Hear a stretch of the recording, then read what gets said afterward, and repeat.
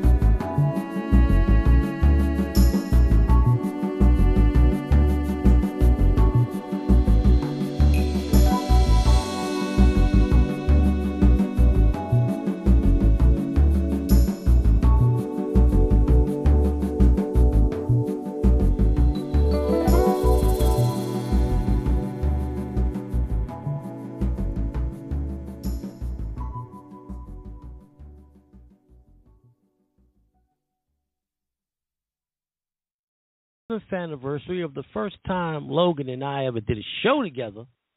My longtime brother Logan. Logan, what's up? Hey, what's up, man? Today we have a special episode today. We are looking at the Love Deluxe 1992 classic album by Sade, her deepest album up until that point of her career. And the very first song, No Ordinary Love, that you heard, one of the greatest songs ever played in a movie. Indecent Proposal came out in 1993, and it was a huge hit starring Demi Moore, Robert Redford, and Woody Harrelson. The movie was a ridiculous concept, but it sold. About a billionaire who offers a man $1 million to sleep with his wife. You know, Logan, when that movie came out, my father, my mother, and I, we laughed at the fucking concept. I was like, how the fuck are they selling a movie about a dude wanting to sleep with somebody's wife for $1 million fucking dollars? But we were wrong. That shit exploded. It was a huge hit. Yeah. It just goes to show you could sell America anything. Well, you had some good actors. Oh, you had a legend in Robert Redford, Woody Harrelson, who, coming off of Cheers, had already established himself as a big-time Hollywood star, because remember the year before, in 1992, he starred in White Man Can't Jump, which was a massive hit. And Demi Moore, at this point in time, Logan, would you say she was among the top 2 or 3 actresses in America? Not talent-wise, but box office-wise? I don't know. I think it was after this, but I think this was the beginning of her run. Yeah. I'm trying to think. Was it the beginning of her run? No, because Ghost was in 1990. Okay, so that was the beginning of her run. Yeah, that was the beginning of before Ghost. You're right. Yeah, well, she started out with St. Elmo's Fire. Right, but her career stagnated for a while. She married Bruce Willis. It's funny. She was engaged to Emilio Estevez, and then one morning, I woke up and read the newspaper, said she left him and married Bruce Willis overnight. Wow. I was like, yeah, that was crazy. And my mother's like, I don't understand. I don't understand this woman. My mother's like, is she a whore? Is she a whore? And my mother never liked me more after that, because she was like, how you engaged to one man and then overnight marry another man? I was like, I don't know, maybe. It's a white She made thing. the right choice. She made the right choice, because Emilio, he never recovered from that loss. No. He's been a B actor ever since. Oh, he was born a B actor, dude. But yeah, actually, maybe before that he was on his way to be an A actor. He was on his way. He was on his. Remember what he was in The Outsiders, right? He had a few hits. It's true. And then he lost his woman, and then his brother became a bigger star, Charlie, than him. And the rest of what was the biggest thing he ever did? The Mighty Ducks, a fucking a kiddie movie. The biggest thing he's done since. Yeah, and I remember liking him. I thinking he was good, but I guess did he have a substance problem? That's what my mother thought. My mother thought that he was partying too much, and that's why she left him for Bruce. I don't think that was the case. I thought Bruce had his eye on her, and she was like, you know what? He's in Moonlighting. I think he's going to be a bigger star. Bye-bye, Emilio. But that was a prediction on her part, because he was just a TV star at that point. He wasn't a movie star, right? Yeah, Emilio was a movie star. Emilio was a movie star. Bruce was a TV star. But so Die Hard, she was right. Did Die Hard come out yet? Die Hard didn't come out till 88. Yeah. And then she left Bruce for Ashton Kutcher. Yeah. A few years. You know what used to be funny is that Demi Moore was with Ashton Kutcher, and Bruce would come along. On trips. On trips. And I'm like, what the fuck is this? What the fuck is this? That's that's another white people thing, dude. You'd never see. It is a white people thing. That is because black people don't do that shit. Hell, fucking no way. You don't, Logan. You don't do that shit. You married. You gonna allow? Well, there's no kids involved. But let's say, for shits and giggles, your wife had a couple of kids from her previous dude before you, right? Are you going to sit there and allow her to invite that motherfucker on a family vacation? No, man. I'm Italian. Yo, don't go for that shit. No. Hell fucking. I'm like, what the fuck is this? But anyway, yeah, Bruce, and I thought Bruce was the ultimate macho man. I wouldn't have went. Fuck that. I'd have been like, all right, if I was Bruce, this is me. All right, Demi, after you and Ashton take my daughters and my children out on this trip, when y'all come back, me and my lady are going to take them on the trip. I'm not going on no fucking trip. Now, this is a perfect segue to a personal song, to a personal story involving the song with family. Now, I know that I have been very hard on my beloved son's mother after her drug addiction and she started stealing the whole nine. But when this movie came out, this is going to be a nice story about her. I don't know if you're going to consider it nice, but this is going to be a positive story. When this movie came out, she was like, oh, I love Demi Moore. She was a huge Demi Moore fan. Let's go see that movie. I didn't want to see that movie because my mother and my father and I, we had trashed it. But I was like, all right, it's an excuse to go out because at the time my son was a baby, and I had asked my parents to watch him while we went to the movies. We went to the movies, and once again, this is going to be a story about that infamous Times Square movie theater. We went to see it because back then you see 2 or 3 movies for the price of one. For $5, you see 2 or 3 movies. Even back in 1993, this was the dying days of that movie theater before Giuliani became mayor and got rid of that theater, and the entire Times Square became Disney instead of no longer Smut. So we go see the movie, and during the movie, she's like, oh, Demi Moore is so hot. I was like, looking at her like, and then she starts, rubbing on my thigh. I said, we can't, look, let's watch the movie. And I've had sex in that theater twice before in high school. Told her about that, and I think that had turned her on. She's like, let me do something. She unzipped my pants, and she was playing. My shit got rock hard, and thank God it was dark, and we was towards the back. She sucked my dick while we were watching the movie. And I was like, oh, my God. Whew. That was. And you were like, I will make this woman my wife. No, we never got married. Fuck out of here. Well, you had kids with her. The baby was already born. We were already living together. Anyway, so after she swallowed, and this was like a half hour into the theater, I fell the fuck asleep and didn't wake up until the next movie was on. All right?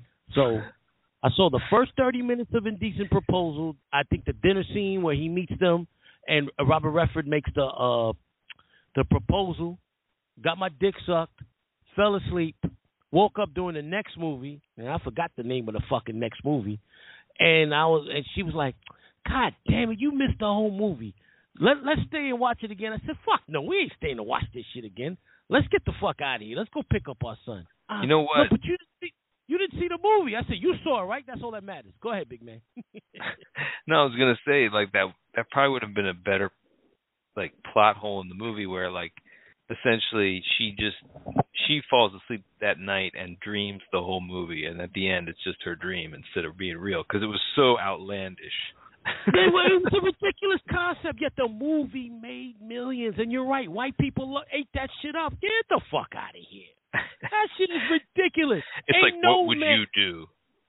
Look, according to my my son's mother, because on the subway ride home, she explained to me how he offered Woody the money. I fell asleep, and then during the movie, they argued about it. They stopped talking to each other. He paid Woody $1 million, and then she started dating Robert Redford's character. I'm like, what? I'm glad I fell asleep doing this shit. What? So explain this to me, Logan. It sounded like he didn't have to pay the $1 million. He could have just romanced her without having to give up the $1 million. And then she tells, but at the end they get back together. I to get the fuck out of here. If this woman, that shit would never happen because ain't nobody offering you $1 million for your fucking woman. I don't care how beautiful she is, because a billionaire can get the woman without giving you $1 million. Right. That's the first ridiculous shit of the movie. It's like, and first of all, even though Robert Redford is about 20 years older than Woody Harrelson in real life, even in 1993, if you were a woman, who you getting with? Broke ass Woody Harrelson or billionaire Robert Redford? Right, but the whole thing of it is though that the whole goal that he had in that movie was he was paying $1 million not to get her for one night, but basically he was using that $1 million to have a night to convince her to leave Woody Harrelson for him. So that she did. According to old girl, she did. She was with the dude. They were having a romance, right? Right. So that's what I'm saying. So I could see Elon Musk doing something like that, because they're just. I bet you Trump has done this several times with all his wives. He stole all of them with the fucking. He probably paid her a check. Fuck the dude. Fuck you gonna want to. Yeah. If you got all this going for you, why are you offering a dude $1 million to be with his wife? You doing the honor? I guess he was being honorable. Get the fuck out of here. There's no honor there. You sleeping with the woman. Basically, this is $1 million prostitute. The whole point was to be like, look, your husband gave you away for $1 million. I would never have done that. That was the whole. Oh, I see. Like, I see. He was using it against. He didn't have to go through all that. He didn't have to go through all that shit. Look at Robert Redford, one of the best-looking men in the history of America. Well, America. Right? He's a billionaire in this fuck. And look at Woody Harrelson. Look at the way he looks. I know. He could have probably just tried to pick up on her and been like, by the way, I'm a billionaire. And then she would have just left anyway. She would have left anyway. And then she got back with the dude at the end. So she leaves this billionaire to go back with her because my son's mother was explaining to me, but that was beautiful because she proved by her being with the billionaire with Robert Redford, it proved to her how much she loved Woody because she started missing Woody. I said, man, get that bullshit what the fuck hell? out of here. I would not have taken her back. Me neither. Fuck, she's damaged goods. I'll be like, just give me the money and fuck off. You with that $1 million, you could have got yourself a loyal woman, right? Now get the man. I don't even know why we're talking about this. It's hilarious. Insane concept. It's hilarious. Okay, now the rest of the podcast will be very serious, starting with the next song because Sade sings about some very serious topics on this album. This album is full of love. It's full of politics. It's full of despair. You'll hear it all. It's full of heartbreak throughout this entire album. The next album, Logan's going to play Feel No Pain, and then we will talk about the pain that Sade is singing about in the song. Okay.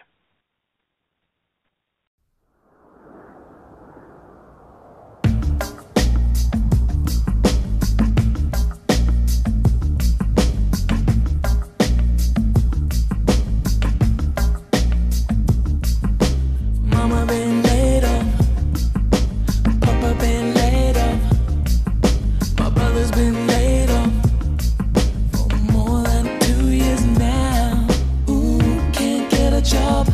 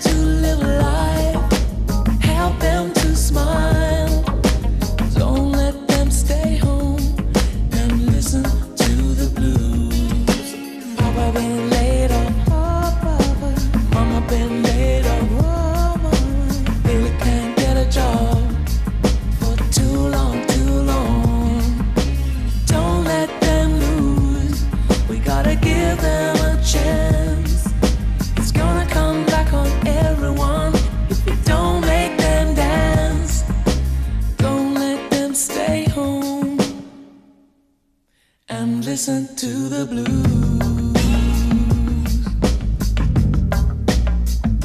There's nothing sacred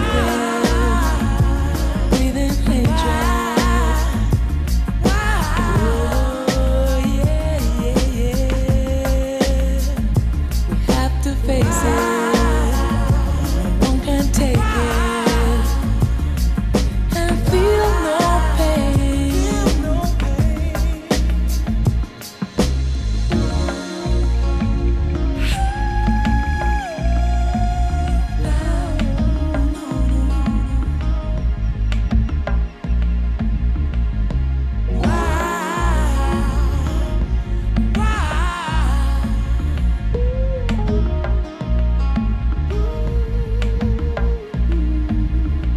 One day we're gonna wake up, ghettos all around, all over, my friend. Have you ever seen a man break down? Do you know how that feels?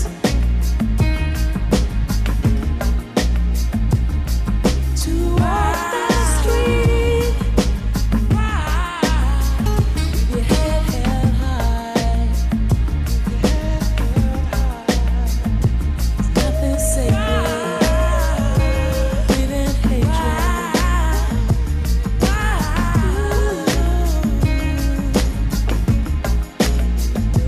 Have to face it. You can take it and feel nothing.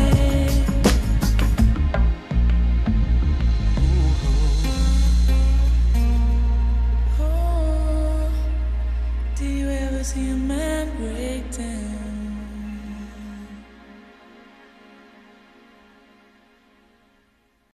Feel the pain in the lyrics of this song. This song was released in 1992 on the Love Deluxe album. And 1992, if people are old enough to remember, Logan was about 11, 12 years old at the time. The United States was like 30 years later, today, in a very deep recession. Unemployment was up. Inflation was sky high, just like it is today. And George Bush, who had an insurmountable lead as the favorite to regain the presidency in November, would lose the presidency to Bill Clinton because of this recession, because of the inflation that occurred in 1992. This is Sade singing about unemployment in the United States. Very political song. Mama been laid off. Papa been laid off. My brother's been laid off. And the song talks about the pain of a family going through poverty, a family going through unemployment, a family unable to pay the bills, and the mental angst, the mental strife, the mental strain that such a situation brings that family. We're talking about a grown two parents and a grown son, and they can't put it together. They can't find work. Your thoughts on this song, big man? Yeah, it was another. It was incredible. It was a commentary on the time, but at the same time very beautiful. And yeah, I guess this is one of the sad songs you're talking about. Yeah, there's a few on this album we'll be talking about. You got Feel No Pain, you've got Like a Tattoo, and you got Bulletproof Soul, all very sad songs. And then you have the uplifting romantic songs. We played one earlier, No Ordinary Love, Couldn't Love You More. Later on we'll be playing Kiss of Life and Cherish the Day. Some of the greatest ballads Sade ever created, ever sang. But on this album, she's got 3 songs that tugs at your heart. This is the first of the 3 we'll be talking about. Feel the pain. I remember as a kid growing up, whenever both my parents weren't working and my mother had to go on welfare, and man, and my father couldn't find work because he was going through alcohol issues, and it would be a huge strain, not only on the 4 kids, me and my 3 siblings, but people don't realize the amount of mental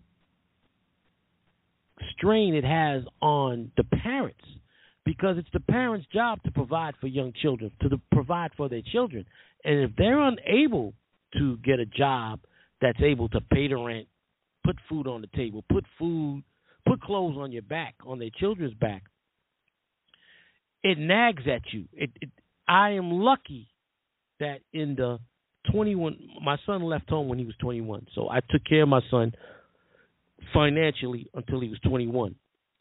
In the 21 years that my son lived with me, I worked 19 of those years. Only twice was I unemployed for about a year. I was lucky that I got unemployment assistance during that time, and I was lucky that once the unemployment ended, that I was able to get a job right away. But I couldn't afford not to, because the first time I was going to school and I needed not only to support him but to pay for my college tuition.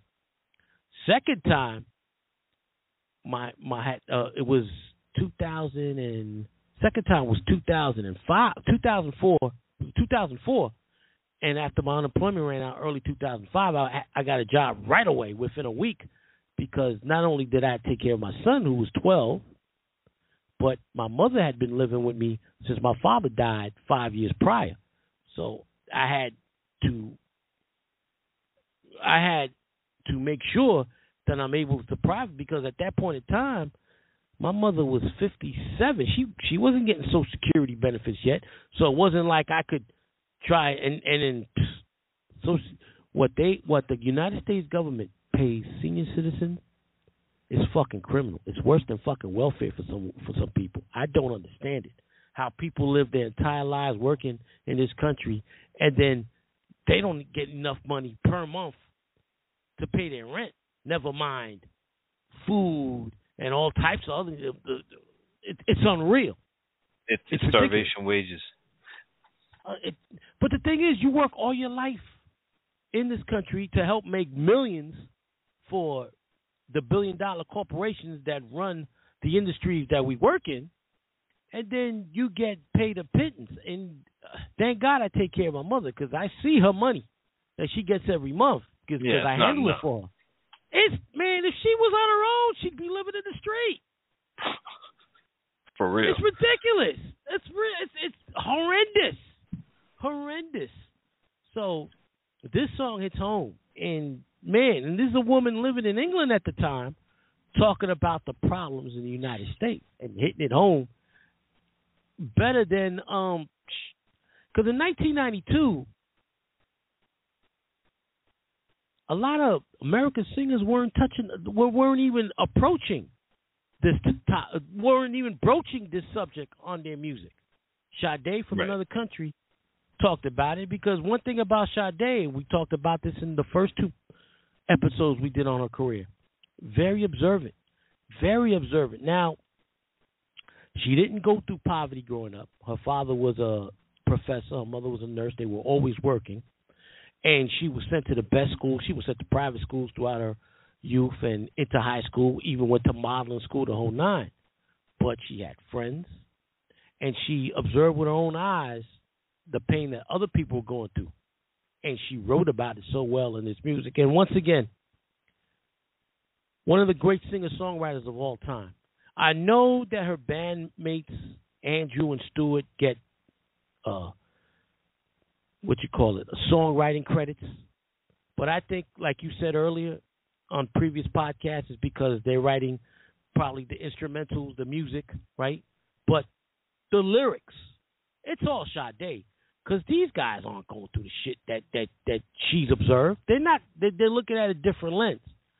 She's looking at through a lens of a biracial woman who sees both parts, the white world and the black world. And in America, 1992, Logan, both worlds, the black world and the white world, were getting shaken to the ground by the recession that was occurring.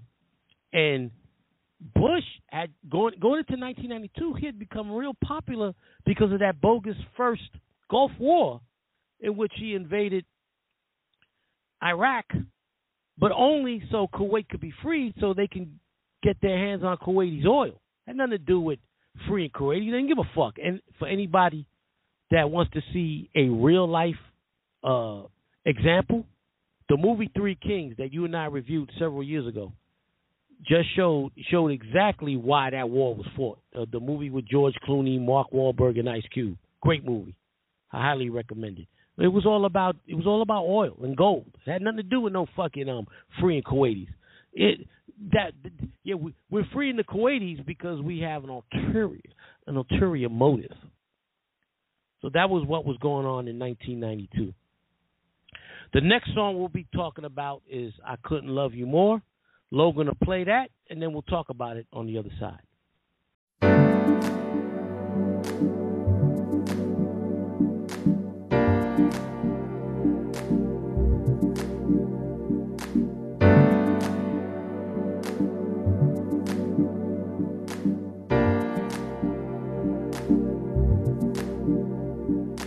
I couldn't love you more if time was running out. I couldn't love you more. Oh, right now, baby.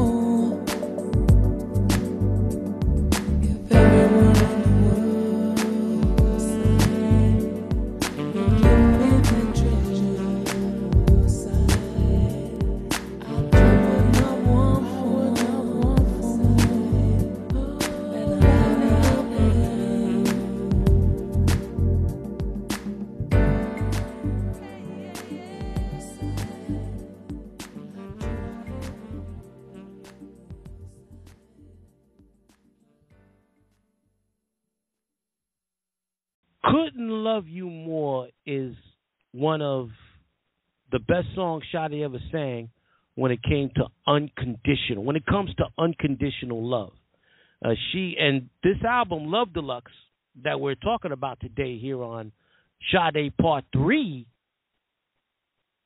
is full of love songs and political songs. And this one right here,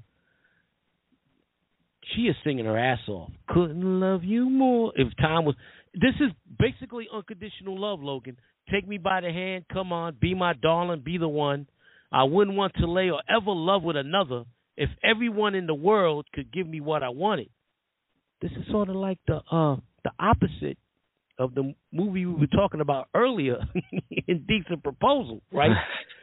It's the Demi Moore character. It's the reason why No Ordinary Love was picked over Couldn't Love You More. Because the Demi Moore character was loving Woody the way Sade was singing in this song. No amount of money Robert Redford had would have taken her away from Woody into Robert Redford's arms. But this is a beautiful ballad. Yeah, 'cause, darling, I'm on your side. I really am on your side. My love, I'm on your side. All right now, baby. And the way she sings when she lifts her voice up, and once again, her background, her band, Sweetback. I don't know too many bands that flowed with their instrumentals with the singer's voice, with the lead singer's voice in Sade. It's like they were married together. Sade on top of Sweetback's music. The only other person that worked this well with Sweetback was Maxwell. And one day we will do a tribute on Maxwell's first album, in which Sweetback was the entire band, did all the instrumentals. Sade's voice. And remember, we talked about this earlier, Logan, on parts 1 and parts 2. She didn't have any formal music training. She had no formal singing training. She was a model. Someone discovered that she could sing. She met with Stewart and the rest of the cats from Sweetback. They formed Sade, and the next thing you knew, she was out there singing without any that's called real talent there. She didn't grow up singing in the church. She was born in Nigeria. Her mother was a nurse. Her father was a teacher, an educator. She was a model throughout high school. She went to high school for modeling. She was going to go to the university for modeling. I think she did go to the university for a few years as a model, and she was getting modeling gigs. And by the way she looked, you could tell she was probably making a very good living at modeling because she's a natural exotic beauty.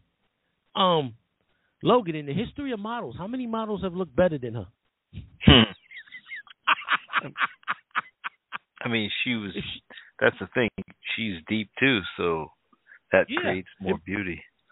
Imagine if she would have come to America just as a model, the amount of money she would have made just as a model. She'd have been on that Naomi Campbell level of making millions as a model for whatever she wanted to model. But she chose a different path, and thank God, because now she had the looks to go with that voice. You and I are shocked that she never went into motion pictures. If she could have acted a little bit, if she could have had Demi Moore acting ability, which is not that hard to have, she would have made millions as an actress. But she decided to do the music thing. She was discovered. They found out she had a nice voice, and the rest is history. And for someone without formal training as a singer, that instrument of hers, her voice, her vocal instrument, such prowess, and it goes perfectly with this band. I don't think, Logan, and I'll ask for your thoughts on this. I don't think had she been with another group, another set of musicians and producers, that she would have been successful. I think she met the right guys, and everything blended, and they made perfect music together. What do you think? Yeah, I think it was something almost divine coming together. Mm-hmm. Yeah, and a young woman in her, I think she was 21, 22 when she met Stewart and the rest of the group. And I think their first name was Pride. Then they became just known as Sade. And then when Sade, after Love Deluxe, after this album, Sade met a Jamaican brother, left her husband for that Jamaican brother, and they went and had a kid. Sade took time off to raise that little girl, and that's when they were no longer known as Sade. They used the name Sweetback, and then they helped Maxwell with his first couple albums. And then when Sade made her return in the late 90s with their album that came out in 2000, which will be part 4 we'll talk about, it was Sade, but if you look at the linear notes, it says music by Sweetback. So no longer were they going as Sade. Now it was Sade, the singer, and Sweetback, the band. At this point in time, her first 4 albums, they were all known as Sade. Sade wasn't just a singer. It was Sade, Stewart, and the rest of the crew. They were all as Sade. They were a band. Basically, they were a band. And band or not, it's amazing. And I still don't understand it. This woman has sold over 100 million records worldwide, 6 platinum albums. All albums are certified classics. And she's still not in the Rock and Roll Hall of Fame. I don't understand it. I don't fucking understand it. But I've been on a rant with that over and over again. Your thoughts on this song real quick before we go on to the next one. Yeah, I mean, this song, I mean, this was one of the songs that I actually would, like, skip over a lot just because it wasn't one of her main songs. But listen to it now, I'm just like, wow, this thing is so I remember every time I would have this song on, I would start to get a little bit sad, and I'd fall into the song. It had such an atmospheric quality to it, so it kind of depressed me. I remember back in the day, but it's so beautiful, and it creates an atmosphere like all her songs do. There's never been a singer since or after her that could do that like that. It's funny you say that because of her 6 albums, maybe out of total, and we're talking 6 albums over 60 songs, 60 to 70 songs. I haven't added it up, but maybe 5 are throwaways in 6 albums. Who does that? Who has that type of quality? Not even the legends like Mary J. Blige, Luther Vandross, Mariah Carey can say that in their entire discography have less than 10 songs that are throwaways. Because you know from being a musician, Logan, and following music since you were a little boy, and the albums and CDs and cassettes that you own, you go through a lot of albums from great artists, never mind run-of-the-mill artists, but from great artists, and you skip songs. You hear the first couple of minutes, like, I ain't listening to this shit. Next. With Sade, Sade, you don't do that with Sade. Sade, any of her albums you could play straight through, relax, and it's relaxing music.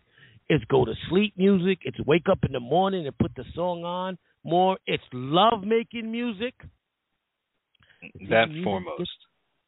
Yeah, love-making music, and sometimes getting your sticks up to music. But and I will be talking later on about a song that led to me making love to an ex-girlfriend of mine.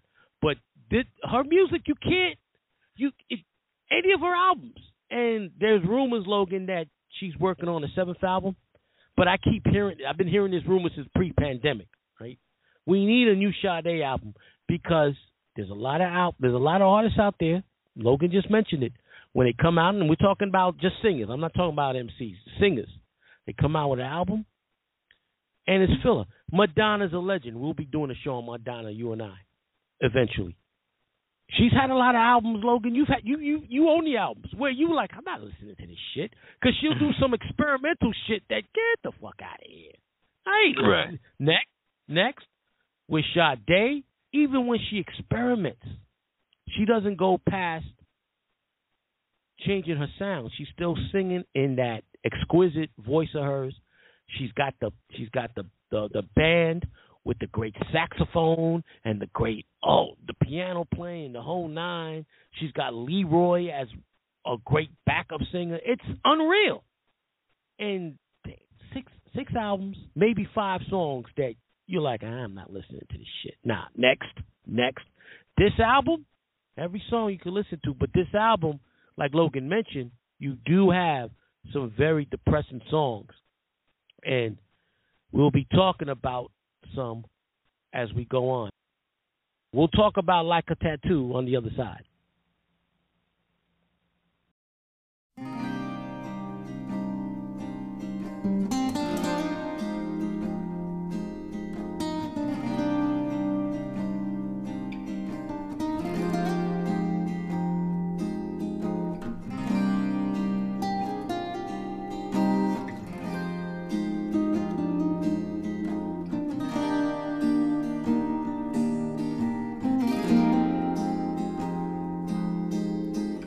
Told me sweet lies of sweet loves, heavy with a burden of the truth.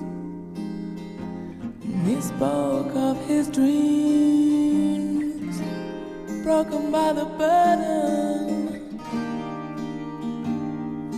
broken by the burden of his youth.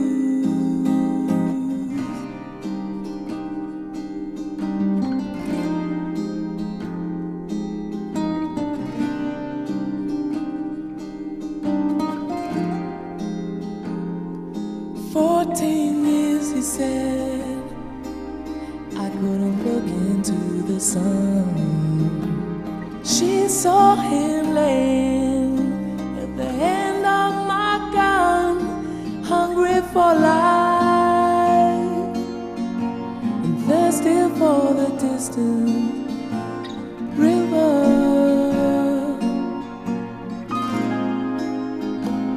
I remember his hands and the way the mountains look. The light shot diamonds from his eyes, hungry for life, thirsty for the distant river.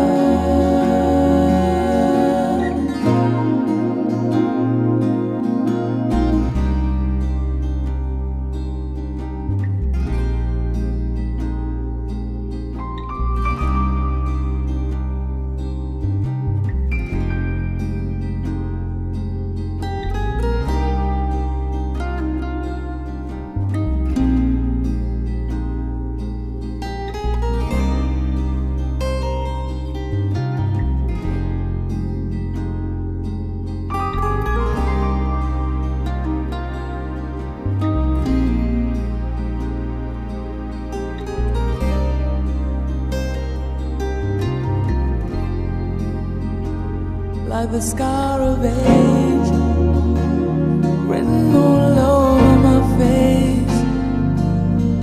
The war is still raging inside of me. I still feel the chill as I reveal my shame to you. I wear it like a tattoo.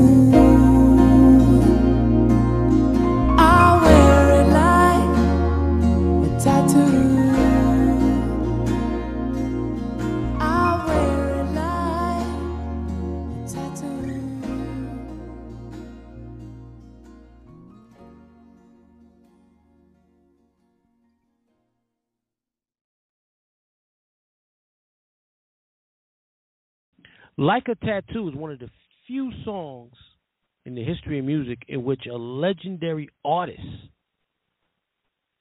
talks about the pain endured by a war veteran, PTSD. In my memory, I can only recall one other. That's Bruce Springsteen's Born in the USA, in which he talks about a Vietnam vet, in which Ronald Reagan thought was a patriotic song. No, it was an anti-war song, you fucking buffoon. Anyway, Like a Tattoo is a song about a Vietnam War veteran, talking about the pain he's endured, that he endured during Vietnam, and what he's endured since Vietnam. Sade had an interview talking about that song, and I'm going to read what she said in the. Let me get that. I got the interview right in front of me. Let me get it off the page. Let me see. Here we go. What happened to my interview? Oh, I think it's here. All right, here we go. Sade was interviewed in March of 1993 about Like a Tattoo, and this is what Sade said. Like a Tattoo was a song I wanted to write for a long time. I was in an Irish pub in New York years ago, and this man came and sat next to me and started telling me things about himself that I didn't particularly want to know. He had been in Vietnam. It's my translation of what he was saying to me. Oh, my God. Fucking, I'm sorry, man. Fucking your phone rang the same time as mine. I thought I had on silent. Fucking shit. Anyway. Oh, I hung up at the same time as you. Just go back into that last sentence. Okay. Now, I'll just go back and say what Sade was saying. I'll just go back from there. Okay. Sade, in an interview with the San Diego Union Tribune, March of 1993, talks about Like a Tattoo. She said in the interview, Like a Tattoo was a song I wanted to write for a long time. I was in an Irish bar in New York years ago, and this man came and sat next to me and started telling me things about himself that I didn't particularly want to know. He had been in Vietnam. It's my translation of what he was saying to me. And if you look at the lyrics, it's heartbreaking what this man has gone through. Because she's talking at the very beginning. This is her perspective. He told me sweet lies of sweet love, heavy with the burden of the truth, and he spoke of his dreams, broken by the burden of his youth.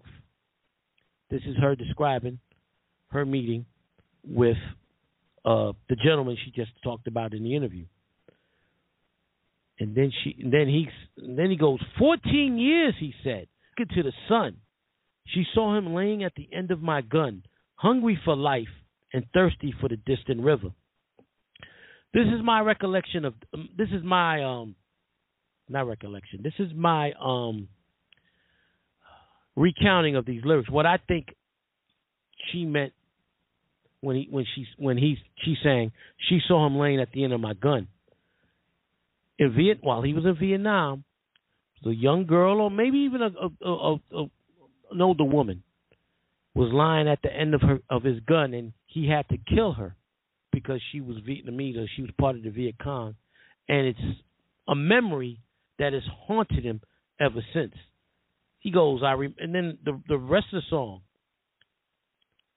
I remember his hands and the way the mountains looked. That's her talking about him. The light shot diamonds from his eyes, hungry for life and thirsty for the distant river, the river in which he murdered that Vietnamese woman. And then the song finishes, like the scar of age written all over my face, the war is still raging inside of me. I still feel the chill as I reveal my shame to you. He was telling her in that Irish pub about the crimes he committed against the North Vietnamese people, like that woman, and how it has contributed to his PTSD and how it's probably mentally fucked him up for the rest of his life. Logan, did you have friends that entered, because you would have been of age? Did you have friends to the Gulf War after 9/11? Yeah. All right. How were they when they came back?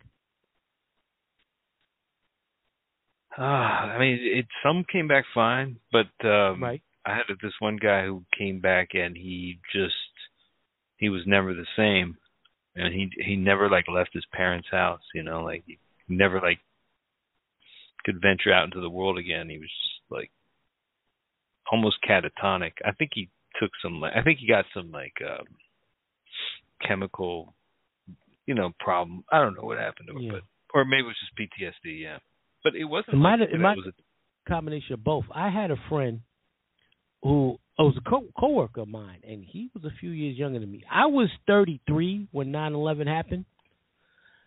This young man was 25, 26. Israel was his name, and the minute the bombings happened, he was like, "Rob, fuck that. I'm going to go get revenge. This is fucked up." And I was trying to explain to him how you shouldn't take what the media has portrayed on television. You and I, we always look deep into the matter. We don't take the media and the American government's word for everything, right? Because they lie more than half the time. So I try to. They always he lie. wasn't hearing it. He wasn't hearing it. He was like, "No, fuck that. Fuck them Arabs." I said, well, hold on, back up. That's how they want you to act. So he didn't hear. He enlisted right away. Came back 4 years later, 2005. I lost contact with him around 2012, 2013. But for the time I was in contact with him from 2005 to 2012, he started using heroin in Afghanistan. And people know that Afghanistan is the leading supplier of heroin in the world, right? And he served in Iraq and Afghanistan, and he got fucked up mentally. He became a drug addict. When he left, he had a wife and 2 kids. When he came back, they didn't last a year before his wife took his kids and left him. At one point in time, he was homeless. Last time I spoke to him, he was going through drug rehab, and the VA had gotten him help with housing and employment. And that was 2013, I believe, so that was about 9 years ago. But for many years, at least 6-7 years, he was living hell from what he witnessed and experienced in the Middle East during the Gulf War. PTSD is no joke, like your friend went through, like the gentleman that Sade is singing about has gone through. My understanding, Logan, is that the VA is severely underfunded. Why? The Republicans, especially right-wingers, always claim you got to support the military. You can't go. It's us. If you're either with us or against us. You can't be anti-military. All right, so that's your stance. But why aren't you putting the money into VA hospitals, into VA education, into VA job programs? It's severely underfunded. Ask any veteran you know. They'll tell you the services at the Veterans Administration is pitiful, is minimal. They don't have enough financial assistance for the thousands and thousands, tens of thousands of men and women that have served this country. It's criminal. Like a tattoo, once again. And I don't know. Oh, she was an Irish pup, so it was an American soldier telling her this story. And once again, she's writing about an American plight, an American problem. Your thoughts about this song, and add your thoughts on anything I said about the VA and PTSD. I just thought the regret, the fact that, you have to live with something that you did, and that's like you were saying, the PTSD from having committed atrocities at the command of, your general or whatever. It just, the guilt is just, that's the main part of it. So yeah, the song really captures it. One of the things Israel felt guilty about was that he didn't listen to me and all of his other friends, because we were all telling him the same thing, that he went and fought a war that was unjust. He learned that while he was in Afghanistan and Iraq, and he was killing for no reason. And he developed that heroin addict. He became a heroin addict. He developed that heroin problem to try and self-medicate and it destroyed his life. And I'm hoping, I haven't spoken to Israel in 9 years. I'm hoping that he's gotten his life together because he was on track the last time I spoke to him. But that's just one guy. Imagine all the soldiers that served during the Gulf War that have had to adjust to life, knowing that they fought an unjust war, knowing that they killed innocent people because of lies told by George W., Colin Powell,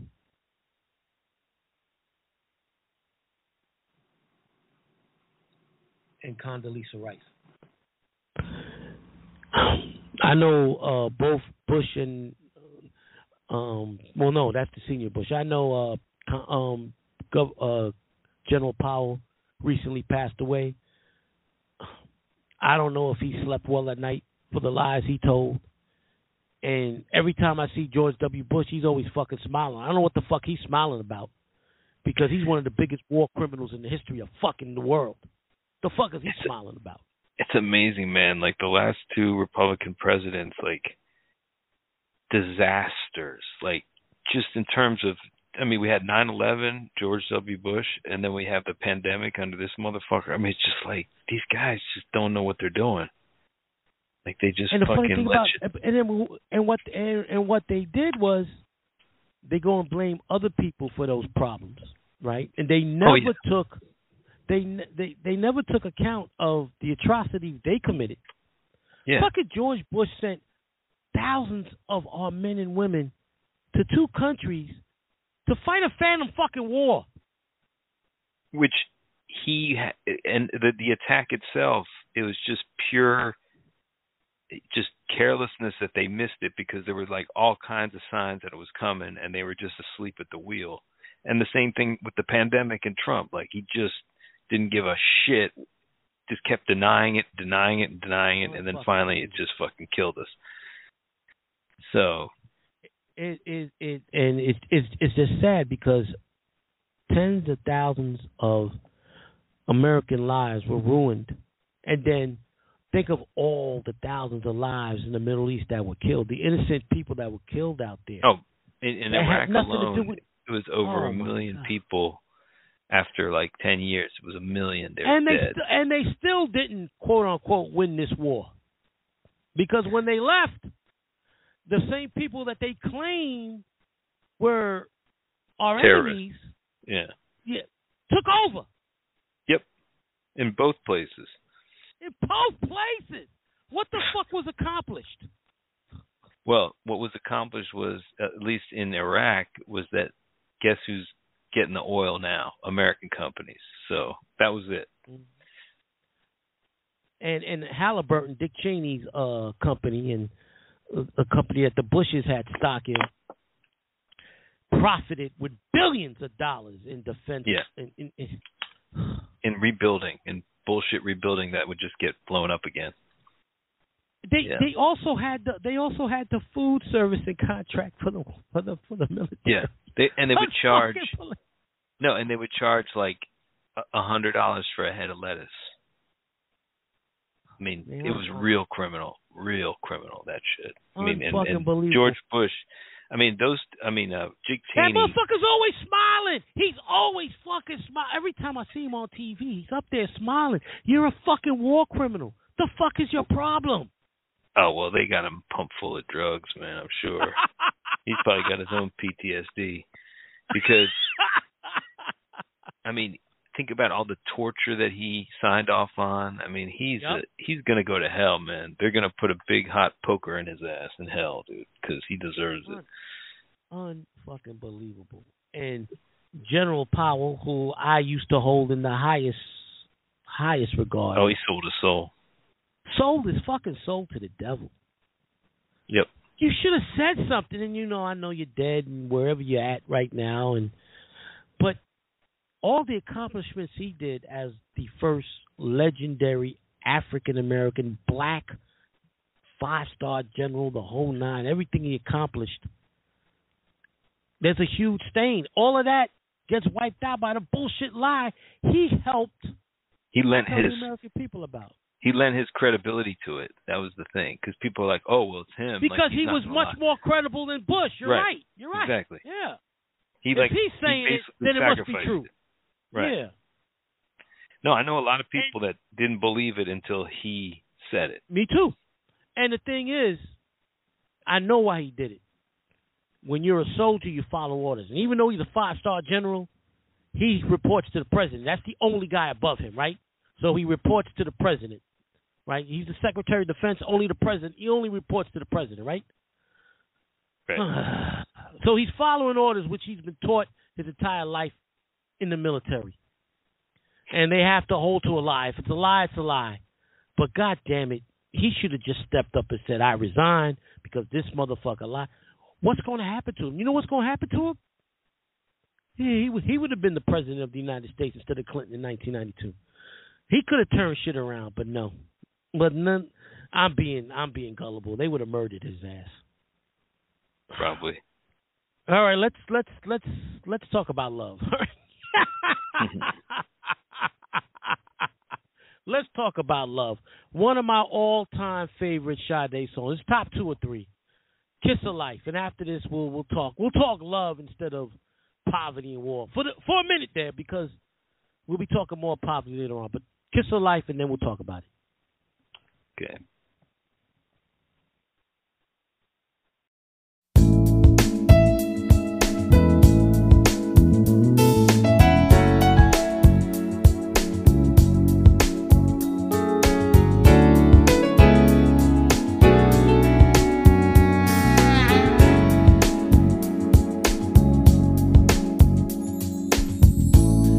Must have been an angel by my side.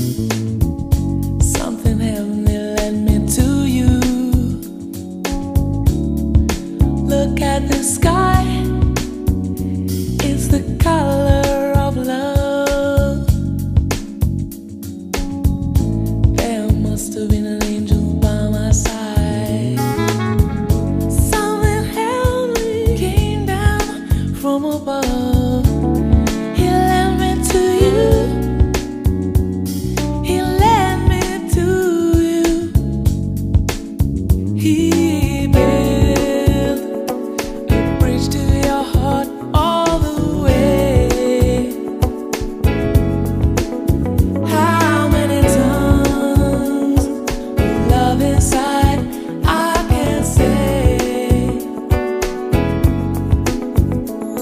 When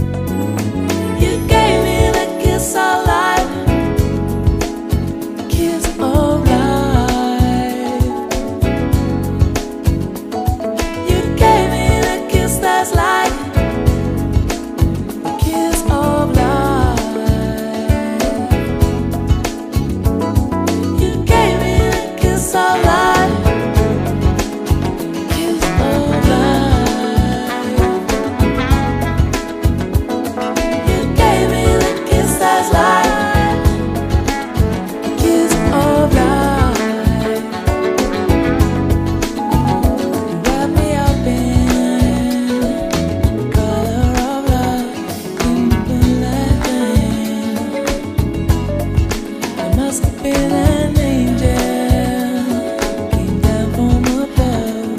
Give me love, yeah. Give me love, yeah. You gave me the kiss of life. Kiss of life.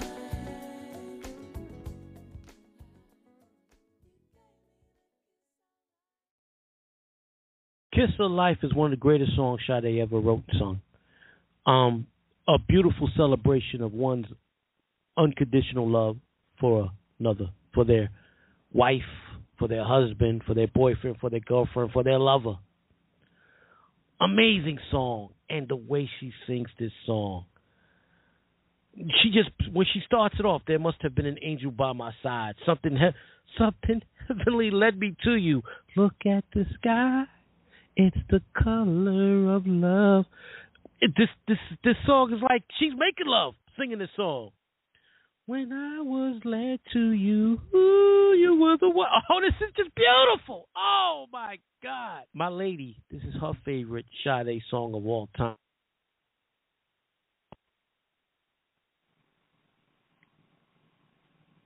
And this is my lady, like I said, favorite Sade song of all time. And Quiet as It Kept. This is the first song we made love to. The first time we made love, we were playing Kiss of Life. This song is so beautiful. It captures her exquisite singing voice perfectly. And unlike other songs where she's singing about heartbreak, because we've talked several times in 3 parts now about her heart getting broken on several occasions. This is unadulterated love of whoever she's singing about in this song. I knew you were the one for me. Oh, the color of love. Logan, your thoughts about this fucking masterpiece, and where will you rate it among Sade's greatest songs? Yeah, I mean, I think it's in the top 5 for sure. And it's, yeah, this song is nothing bad you can say about this, man. It's so soothing and fun, danceable. At the same time, you could like fuck to it or sleep to it even. I mean, it's got that quality, man. It's ethereal. Like doing the bridge in the middle of the song where you you could dance to that. You're right, because Stewart is killing the saxophone on this song. Yeah. Oh, yeah, and whenever I hear Kiss of Life, whenever I hear anything by Sade on this level, I always think Billie Holiday. And I always think that Sade was a throwback. When she came out in the 1980s, and we mentioned this before, she would have fit perfectly in the 1930s, 1940s as a lounge singer singing the blues because of her voice, the way she carries herself, the orchestra, that the band that is with her. She'd have been amazing. And being biracial, she could have gotten away with singing in clubs that didn't allow black singers. They'd be like, oh, that woman shot. Oh, that beautiful woman. Yeah, let her in. Let her sing. Mm-hmm. Yeah. Just amazing how she's a generational talent. And we're in 2022. I guarantee you, if her album came out this year or next year, that'll be the best shit on the planet musically, because she's a generational talent and she's in her early 60s. It doesn't matter.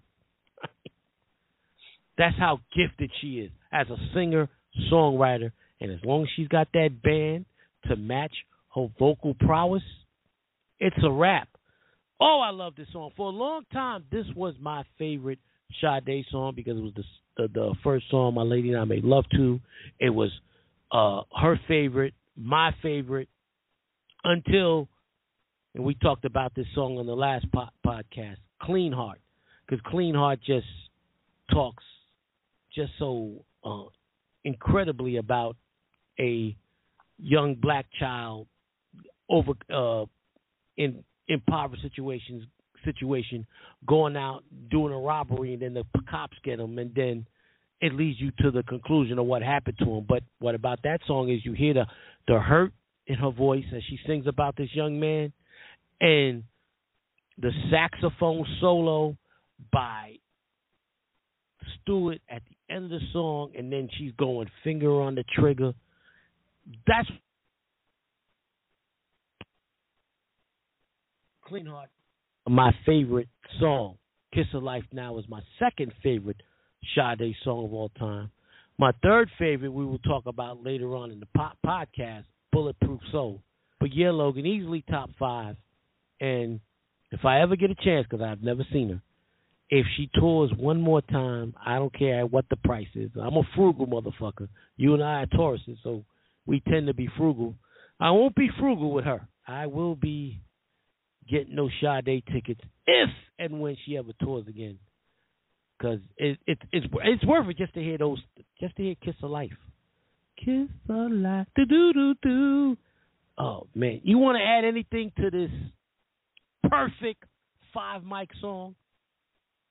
There's nothing you can say about it. Like it's got that ethereal quality on steroids of her everything she does, but it stepped up a notch because it's just so melodic.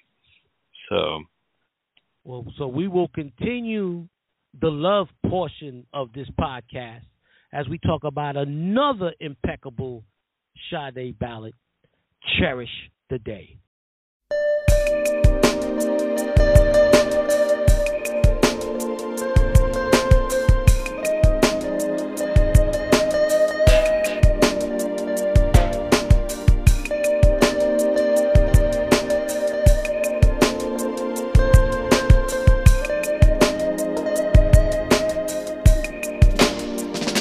Ruling the way that I move, and I breathe your air. You only can rescue me. This is my prayer.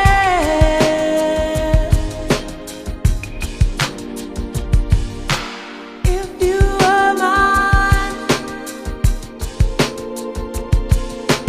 if you are mine,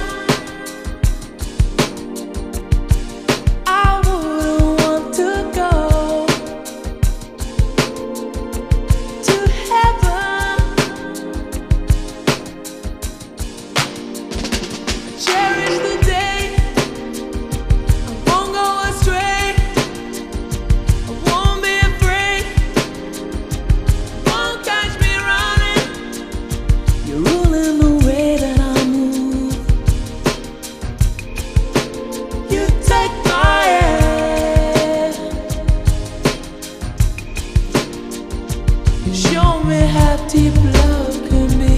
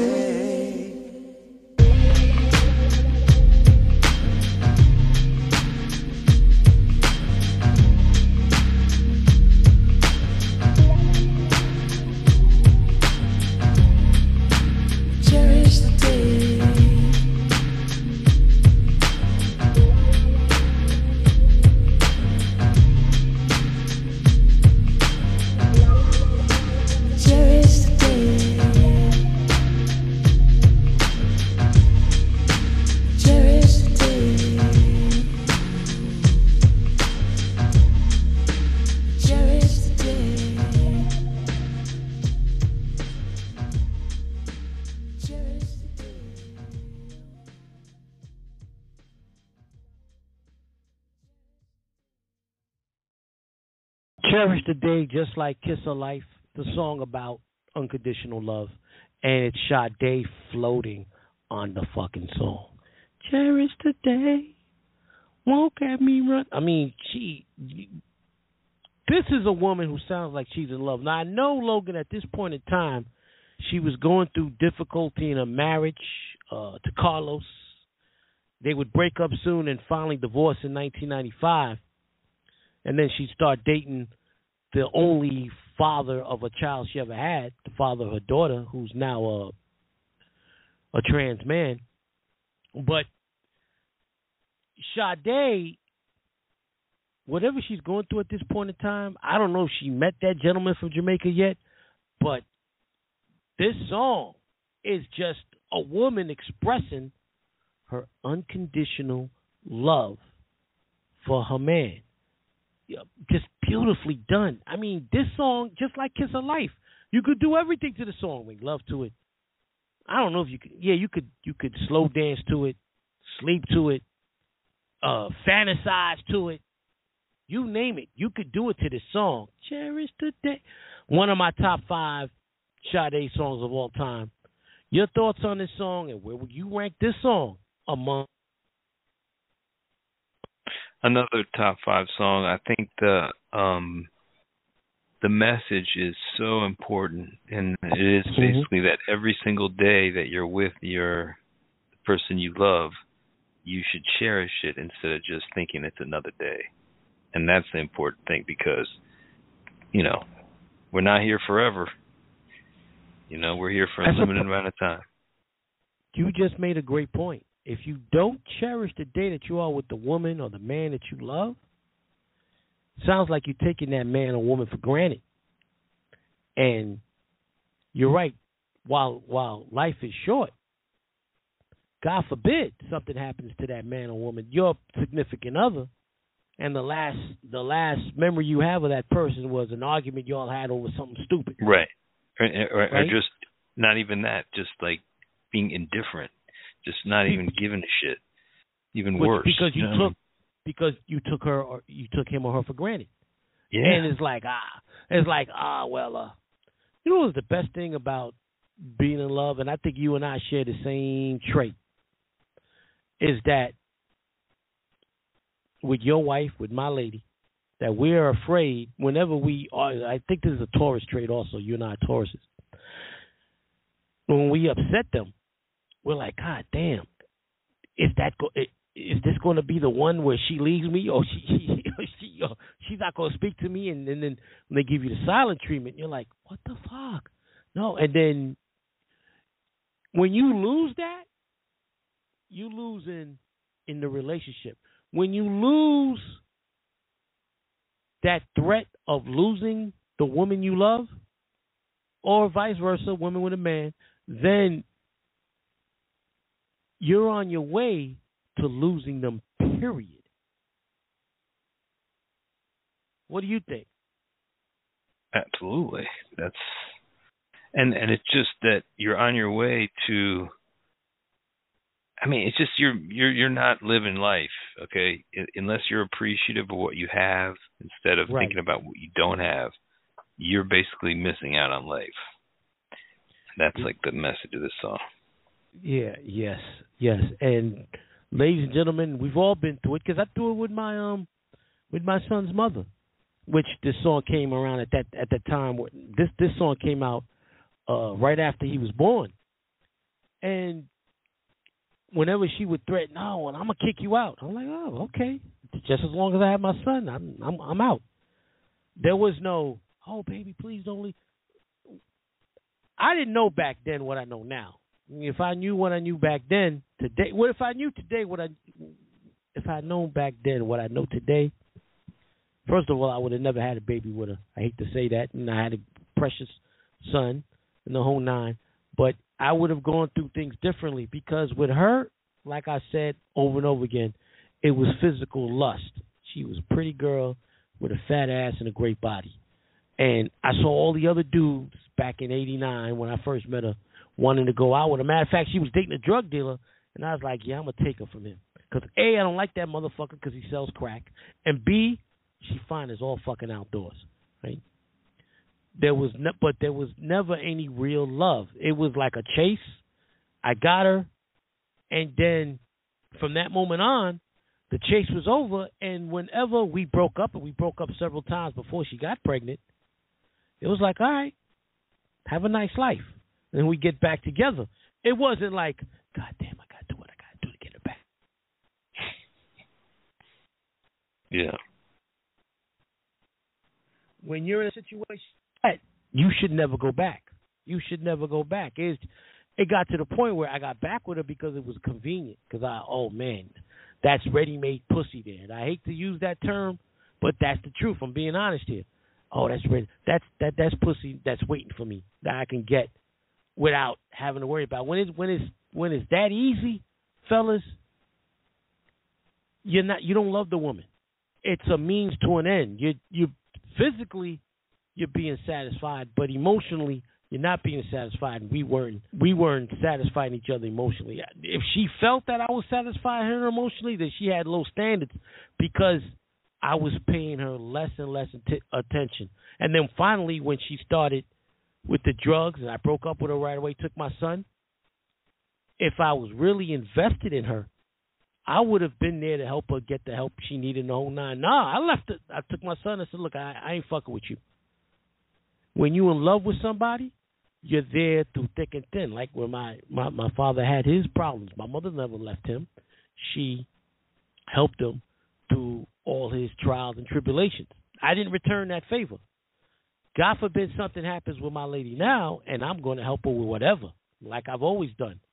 Difference, ladies and gentlemen, lust and love. And I had to learn it the hard way. But throughout life, when you learn the difference, then you have a better relationship. And in Cherish the Day, this is all about love. She loves this man, and she's loving every minute. She cherishes every day she's with that man. Fucking powerful song. But ladies and gentlemen, this will be the end of the love ballads, I believe, because I'm looking at the playlist right now. The next song is one of the most powerful and sad songs Sade has ever written and sung. It's called Pearls, and once again, Logan, she is talking about another country's problems that affects the people, and she talks about a woman, never mind hell, going through hell times 100. We'll talk about Pearls after we play the song.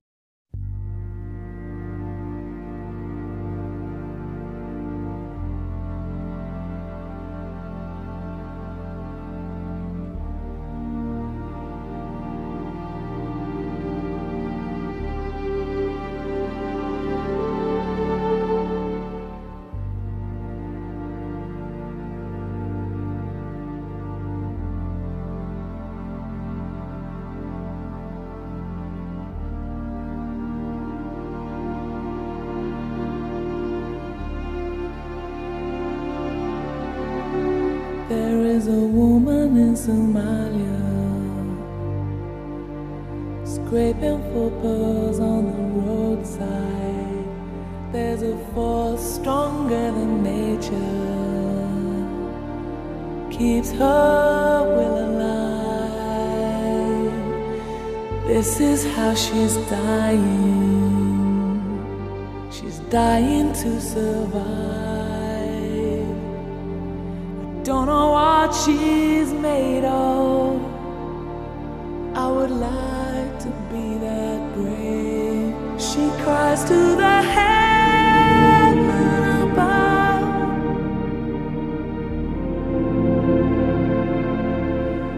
There's a stone in my heart. She lives a life she didn't choose.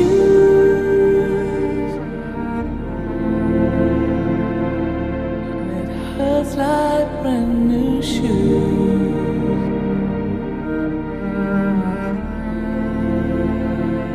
Hurts like brand new shoes.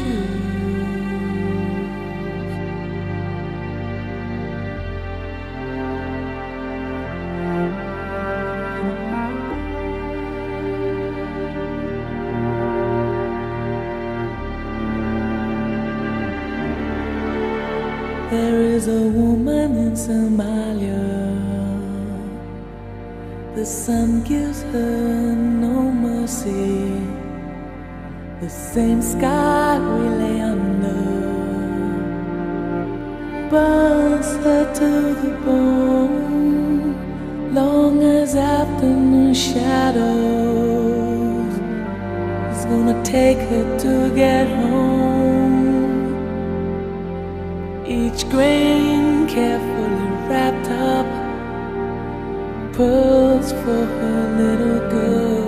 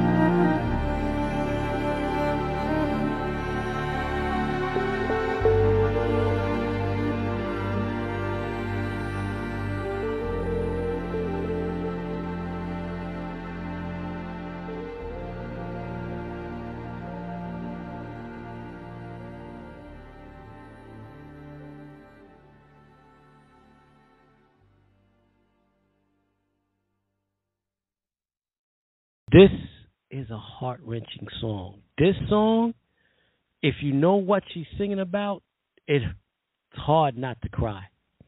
The tears were flowing the first time I heard this song because this was during the Somalia atrocity that occurred after their dictator, who had raped the country of its fortunes, of its minerals, fled the country in 1991. I believe his name was Mohammed Badeh. He left in 1991, and he left behind a poverty-stricken country that was left to fend on their own. In this song, Sade sings about a young Somalian mother who picks up rice off the ground that fell off of a truck to help feed her child or her children. The song is so damn sad and, man, very heavy. And the way Sade sings it is like she's fighting back tears. When she goes, she cries to the heaven above. There is a stone in my heart. This is a key word right here. She lives a life she didn't choose, and it hurts like brand new shoes. She didn't choose this life of poverty, this life of where she didn't know when the next meal for her and her family was going to come from. Sade, never having gone through poverty, makes an analogy of when she buys an expensive pair of shoes. It hurts like brand new shoes. We you know when you were younger, Logan, and you bought yourself a pair of sneakers and you had to break them in, so it would hurt at first. This is the only analogy she could come up with, because what other pain that hurts that bad could she talk about that she's experienced? I mean, she's experienced heartbreak, but heartbreak is nothing compared to living in a country where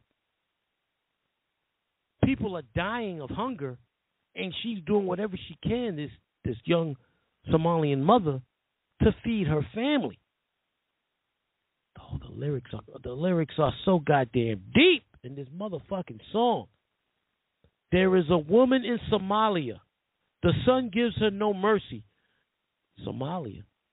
The sun, the sun is beaming. It's hot. The same sky we lay under burns her to the bone. Long as afternoon shadows is going to take her to get home, each grain carefully wrapped, pearls for her little girl. She's comparing the grain that she's picking up off the floor that she's carefully wrapping, the Somalian mother. Sade's comparing those grains to pearls because they might as well be pearls because that's how much the value is put on those grains of rice that she's picking up. It might as well be pearls they're eating because that's the value of that in order to survive. And after she sings that part, Logan, Sade goes, hallelujah, the way she sings it. Now, hallelujah is supposed to be a cry of ecstasy, a cry of joy, right? Not in this song. Hallelujah, hallelujah. She's fighting back the tears, hoping that one day things will be better for the people of Somalia and especially for this Somalian mother. What a deep fucking song. In her entire career, this is one of the two deepest songs she ever wrote and sang. This is on the same level as Clean Heart. It's heartbreaking. It's hard not to cry when you hear this song. Sade, one of the few artists throughout the history of music that can use her fame and popularity to write music and sing about the atrocities throughout the world. Logan, your thoughts on this song full of pain, the song that's so damn powerful? Yeah, I mean, it goes over your head when you're listening to it, how much anguish is in this song, because it's such a beautiful song, but it's there, I mean, in the lyrics. I would like to be that brave. She cries to the heavens above. There's a stone in my heart. I mean, just the lines here are just raw, man. So you can tell she identifies with that pain, but she knows that it's beyond her too, because she even says, you know, I would like to be that brave, but probably would not be. And another reason why she could identify with that young woman is because that woman is of African heritage, just like Sade. Sade was born in Nigeria. This woman is from Somalia. So she brings a different perspective than most singers. Even if you're black in America, there's a different perspective than being a black woman that was born in Nigeria and knows the atrocities that country has gone through, that Somalia and Ethiopia, South Africa, the Sudan, all those countries in Africa that have been raped by Western civilization of their minerals, of their riches, going all the way back to the slave trade in the 1400s, right? You see, she sees it from a different perspective. She can relate. That woman is African just like she is, and that could have been her. Thank God for herself, and she sings in the song, I could never be that brave. She never had to experience or go through such an atrocity, but being that she's an African woman, and this woman's an African woman having to damn near die to feed her family, her heart is crying out. And I think that's when she goes, hallelujah. That's her way of crying out for this woman. This is a damn powerful song, man. And when you first hear the song, you got to sit and listen to it 4 or 5 times before getting the meaning of this song. Yeah, I mean, I didn't know it. I didn't know it until now. Yeah. So, because, I thought it was about pearls, but it was about rice, Yeah, because they value rice like we value pearls. Amazing. Well, like a millionaire, like a multimillionaire like Sade would value pearls. And kudos to Sade. Not only did she write songs about despair and poverty, she put her money where her mouth is. No one has donated more money across the world than Michael Jackson did in his lifetime, because Michael Jackson donated money to Africa all the time. He started the We Are the World movement. Sade, on her own behalf, has donated hundreds of thousands of dollars to countries throughout Africa because that's part of her heritage, right?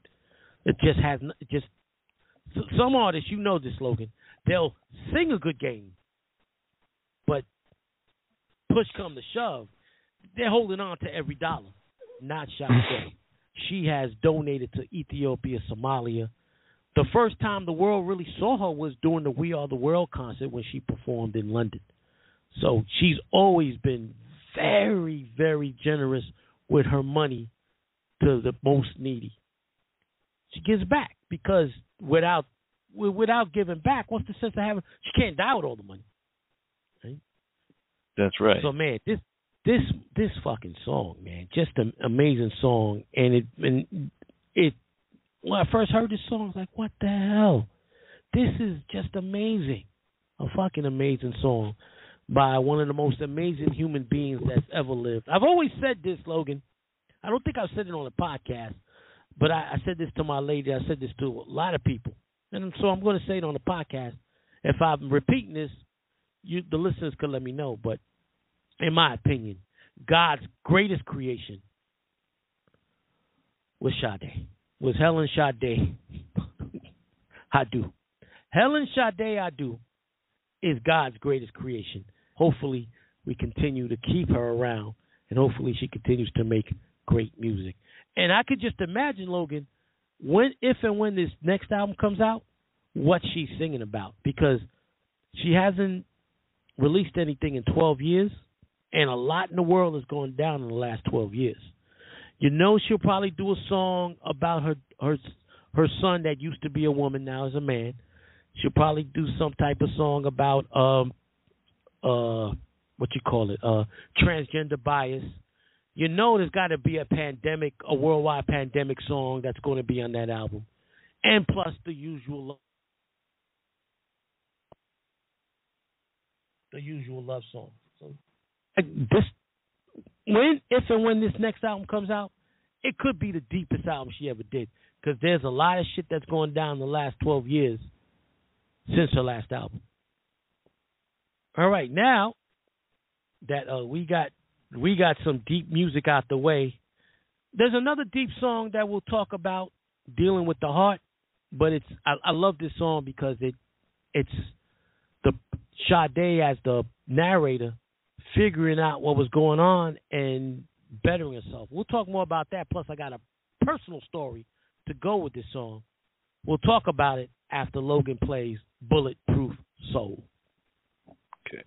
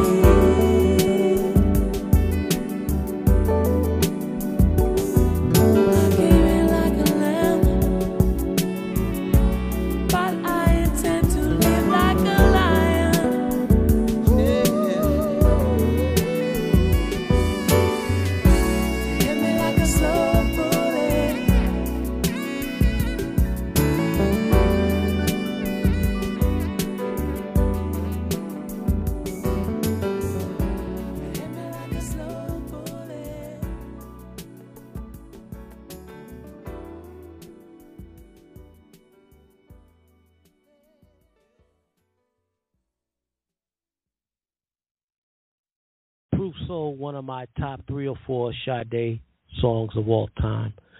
This song is the exact opposite of Cherish the Day and Kiss of Life. Remember how in Cherish the Day, she's singing, and we spoke about it, about cherishing that man or woman you're with every single day you're with them. Because life is short, and that's the love of your life. Bulletproof Soul is the exact opposite. This song, she's dealing with a man who acts like nothing bothers him and that he's could care less whether she's there or not, and it's breaking her heart. And she's saying in Bulletproof Soul that you have to have a bulletproof soul in order to survive such a relationship. She starts the song off with, I was so in love with you. You rarely see a love that true. Wasn't that enough for you? Wasn't that enough for you? I would climb a mountain. I wouldn't want to see you fall. Rock climb for you and give you a reason for it all. But you see, remember we talked about Logan taking the woman you're with for granted? She talks about it on the next verse. You kept on thinking you were the only one. Too busy thinking love is a gun. His love for her, he's using as a weapon. It's a gun. That's why she needs a bulletproof soul. And she sings this song with so much passion because, and I'm just pontificating here, this is the ending of her real-life marriage to Carlos. He has taken her for granted. He's not cherishing her like he used to. The kiss of life is no longer there.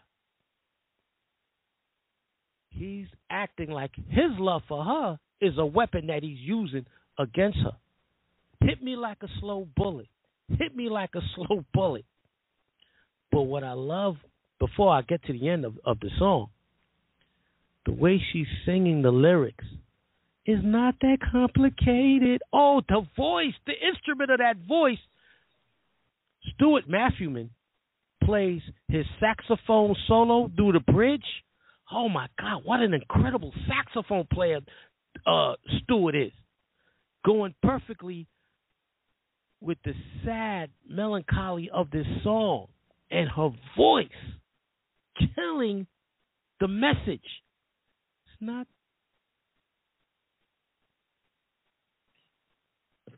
that complicated. And then, but as the song ends, the woman, her, who's getting her heart broken, is, how do you say it? She's hulking up. She goes, they got it, but you got all the trouble you need. I came in like a lamb, but I intend to leave a lion. She was meek. The dude's in total control. Is killing her with the love being like a gun, being a weapon. She was lamb-like at the beginning. She was meek. But in the end, when she finally decides to leave this idiot, she's leaving like a lion. Unfucking real. Talk about this song, and then I'm going to talk about a personal story involving this song of mine. Yeah, I mean, she starts off saying that, about how she's been taken for granted, but then she ends by basically telling her lover who she's leaving, like, you better have a bulletproof soul because you're gonna get this pain from someone else. What goes around comes around, basically, is what she says in the song. I came in like a lamb, but I'm going to leave a lion. That a lot of people don't do, she's expressing to do in this song. You learn from your mistakes, you learn from your bad experiences, and you try not to repeat them. That's, in my opinion, a warning to the audience listening to this song, right? Because it's not that complicated. Oh, man, she floats on this fucking song. Quick personal story about this song. It was a Christmas party I had at my job, December of 1997. I believe the date was either December 12th or December 19th, 1997. I remember it because there was a HBO doubleheader on television that night, and I wanted to get home to see it, but I didn't get home to see it because of events that happened at the Christmas party. I had broken up with my ex-girlfriend Salima a little year earlier. She was a coworker of mine, so of course she's going to be at the party. I used to play the music at the party. My ex-girlfriend Antoinette, who I had met in college at John Jay College, and I spoke about her on both the Jodeci and I did a recent Jodeci podcast. So yeah, I spoke about her. So those who listen to the Jodeci podcast, they'll know who I'm talking about when it comes to Antoinette. So I invited Antoinette to come with me to the Christmas party because Antoinette, even though her and I were no longer together, was going through some issues with her parents, and she had just gotten her heart broken by the dude she was seeing that she saw after we broke up. So I invited her to the Christmas party because she was going through issues, and I figured it'd be a nice night for her to listen to music, dance, and have a ball. So Antoinette's sitting next to me. I'm playing the music. Salima comes by and says, "Oh, Robert, your date is so pretty. Hi, my name's Salima. Hi, Antoinette." And then when Salima leaves, Antoinette goes, "Oh, so that's your ex, right? That's the one that you were dating after we broke up, huh?" I said, "Yeah." Antoinette starts tonguing my neck and then starts wanting to kiss me. And look, I was 29 years old at the time. I was horny as a motherfucker. I obliged because I hadn't had sex in a few months up until that point. So, yeah, we were going at it hot and heavy. Salima turned around, and I could hear her stomping out we had the party inside the boardroom. I could hear her stomping out the boardroom. And then I was like, well, I was like, Antoinette, I know you did that because you wanted to get Salima jealous because you were jealous of Salima. She was like, shut up, Robert. Play another song and let's dance. All right. So I played Bulletproof Soul. And so we started slow dancing to the song. So as we dancing, she is sucking the shit out of my neck. She left a fucking hickey and a half on my fucking neck. She was sucking it like she was a fucking vampire. And everybody is standing around, and I hear people saying, God damn, I didn't know Rob had a new girlfriend. She sucking my neck hard, and then after the song is over, she's like, let's go to your office. I said, all right. We went upstairs to my office, and she rode me like I was fucking Seattle Slew or Firm, one of them fucking horses. She rode the shit out of me. Oh, man. And she was fucking moaning in ecstasy. So I don't know how I didn't get a day, because motherfuckers walked past my office and they could hear her moaning. And we had all the bosses. It was a Christmas party. It was an office party, so everybody was there. So I don't know if they didn't come up to the floor or whatever, but she was moaning. And when we come back downstairs after we finish, Salima is crying. And Antoinette was like, I don't know what you crying for. I'm through with him. You want some of him? You can have him.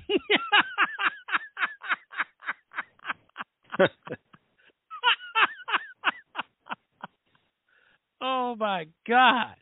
Oh my God. I'm glad she said that, and she didn't try and think that we would get back together, because as I discussed on the Jodeci podcast, her and I were always clashing heads. That was one of them relationships that we were either fighting or fucking. And she was a very passionate young lady, but she had some issues that it would have never worked out between us. And that would have been, that was the last time her and I ever did anything together. But every time I hear this song, it takes me back to that day, because we slow danced to that song, and then it'd be the only time in my lifetime I had sex at work. But technically it wasn't work. It was an after-hours party. I wasn't getting paid.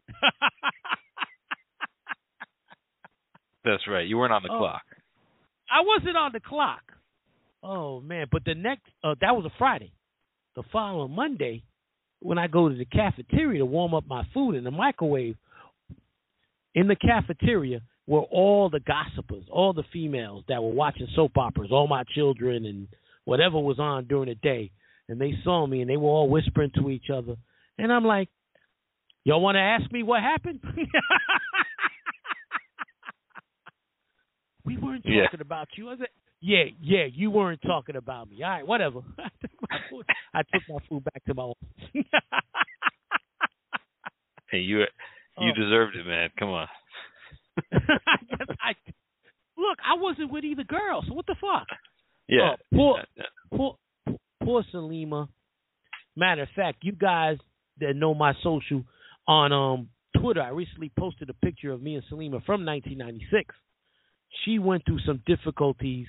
She also became addicted to cocaine later on in her life. She went through some mental issues, and her grandmother was murdered when she was 93. Her grandmother was 93.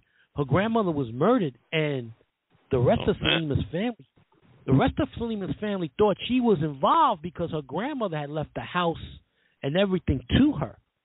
And I think it was the pain of losing her grandmother and having her family turn against her. Two other people that knew nothing about Salima were found to have been the murderers and were convicted. They were both given lifetime conviction. These women had nothing to do with Salima, but yet the family, because they were jealous because Salima got the house and Salima got the woman's life insurance, that Salima had those women. Salima had her issues, but violence wasn't in it, and she loved her grandmother. She loved her grandmother to death, and that really affected her. Salima had very low self-esteem. Even though Salima was a beautiful woman. I recently saw recent pictures of her because, man, she looks bad. She looks bad. She looks much older than. She's younger than me by a year. I'm 54. Her birthday is right around the corner. Goddamn, we're recording this on August 11th. Her birthday is August 18th. August 17th, August 18th. She'll be 53. So a lot of you, when you hear this will be coming out right before her birthday. So wow, she doesn't look too hot. She's let herself go, and she's had her mental issues and addiction problems, and it's sad to hear, but had nothing to do with me, ladies and gentlemen. Right? That was her family. Her family fucked her with that. I just hope that she used her grandmother's money in the house to good use. I don't know anything about that situation, but I know that her grandma left everything to her, because when her grandmother was murdered, I was the first person Salima called, because Salima was no longer working with me at the time. She had left to go to grad school and work at another agency that would help her with the graduate school. She called me crying, telling me that Nellie, her grandmother's name, had died. And now I adored Nellie. Every time I used to come over to that house when I was dating Salima, Nellie would tell me about great singers in the past, like Marian Anderson, like Billie Holiday. And we would have long discussions. She was a huge fan of Muhammad Ali. She loved Muhammad Ali. She told me she met Muhammad Ali when she was much younger. And we would watch old Muhammad Ali fights. We would bond through that because she loved Muhammad Ali. She was a beautiful soul. I mean, she wasn't perfect. Nellie liked to drink, but shit.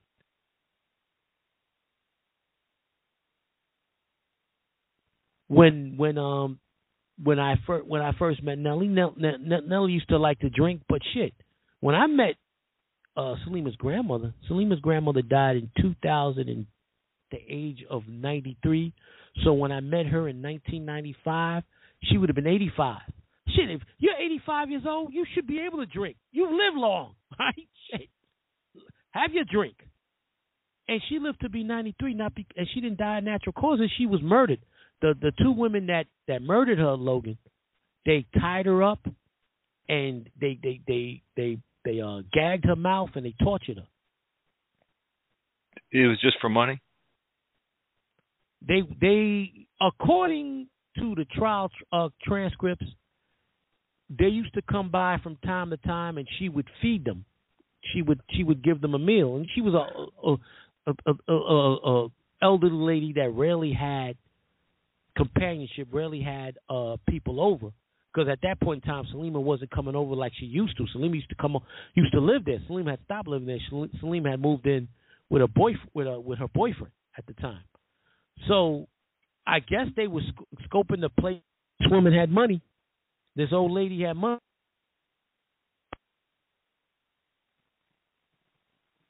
They probably figured this old lady had.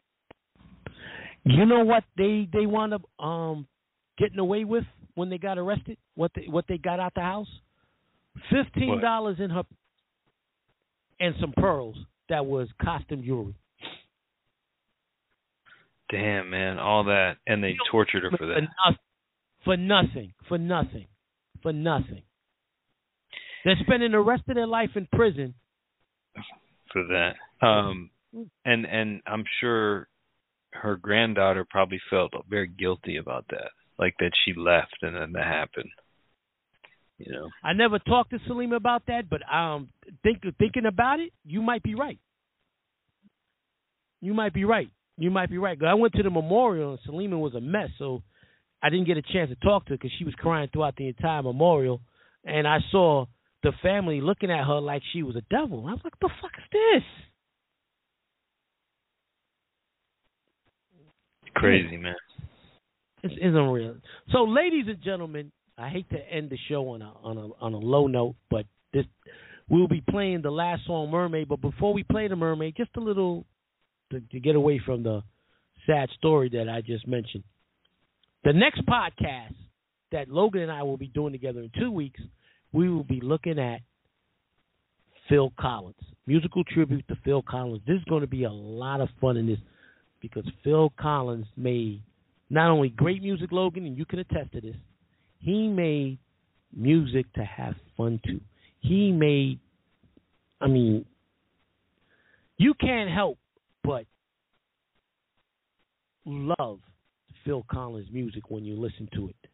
That will be the next show we do it too. Oh, man. So many hits.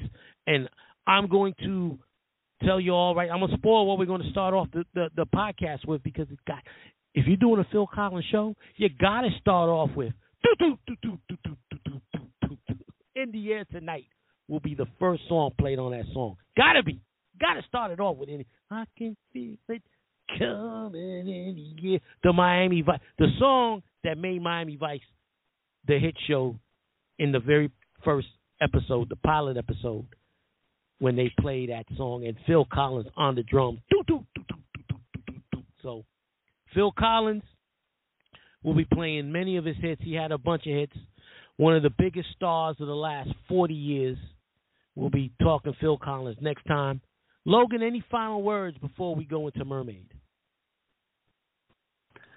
No, man. This is a singing goddess. So let her. You put her on, and she just fills you up with her light. So that's all I can say, man. And for those who haven't made love to a Sade song, take our advice and make love to a Sade song. Until next time, as we about to play Mermaid, from my man Logan, our 11th anniversary podcasting together. Everybody out there, be blessed and be a blessing. Yes, cherish the day. Talk to you later.